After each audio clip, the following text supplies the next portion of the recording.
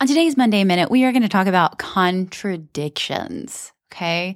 So there are so many things in my business that I do that I don't necessarily recommend everyone else do. And let's talk about them. First of all, I launch at minimum once a month. Do I think realistically that everyone should be launching every single month? Absolutely not. The reason that I do it, number one, is to show myself that I can do it and to show myself and others what's possible. I also love watching my mentors launch every single month. Do I think there are some businesses that could absolutely be launching every month? 100%. But once you get good at one really good thing, right? So I launched my Inner Circle for 9 months before I added anything else in there. I got really good at launching that 3 times over the 9-month period. And then I went on to the next thing. So I am able to do multiple things because of the work that I've done. Also, I'm visible on every platform.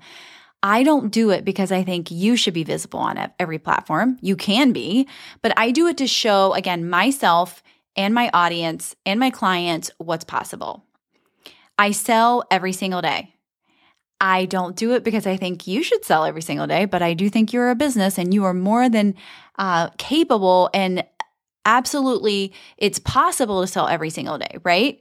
And I do it to consistently test my raving fan base, which tells me what strategy I get to pull from next, right? If I have a lot of sales, I'm doing really good on creating raving fans. If I don't, then okay, something's got to give. I got some work to do, right? So I love, again, watching my mentors sell every single day. It's fascinating to me. It doesn't exhaust me, and it always gives me so many freaking ideas. But if you don't want to sell every day, don't sell every day. I create about 10 to 20 pieces of content every single day on a variety of platforms. I don't do it because I think you should create 10 to 20 pieces of content. I do it because I want to see what happens. I want to see the strategy that I can create and what happens when I put that strategy out there. I also love pouring into my audience and giving them so much value. I also run creative ad campaigns, paid ads. I don't do it because I think everyone should have a paid ad strategy, although it's a great strategy.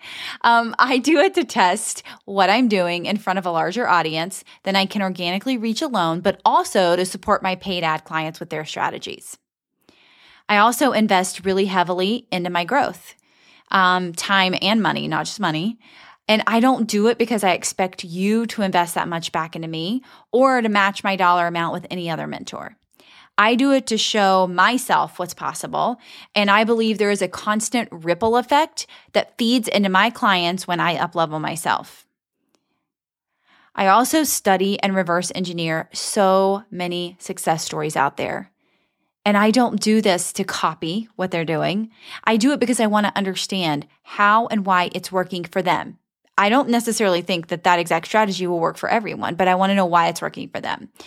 And the same strategy may not work for me. And that's fine. And I still want to understand it. It's like I'm not Taylor Swift, but I do love reverse engineering and really looking at her marketing strategy. I think it's fascinating. I think there's a lot that we can learn from it as business owners. The other thing is that I may tell you to do something that I absolutely no longer do myself. That does not mean I'm contradicting myself. It's just that I know what works for my business.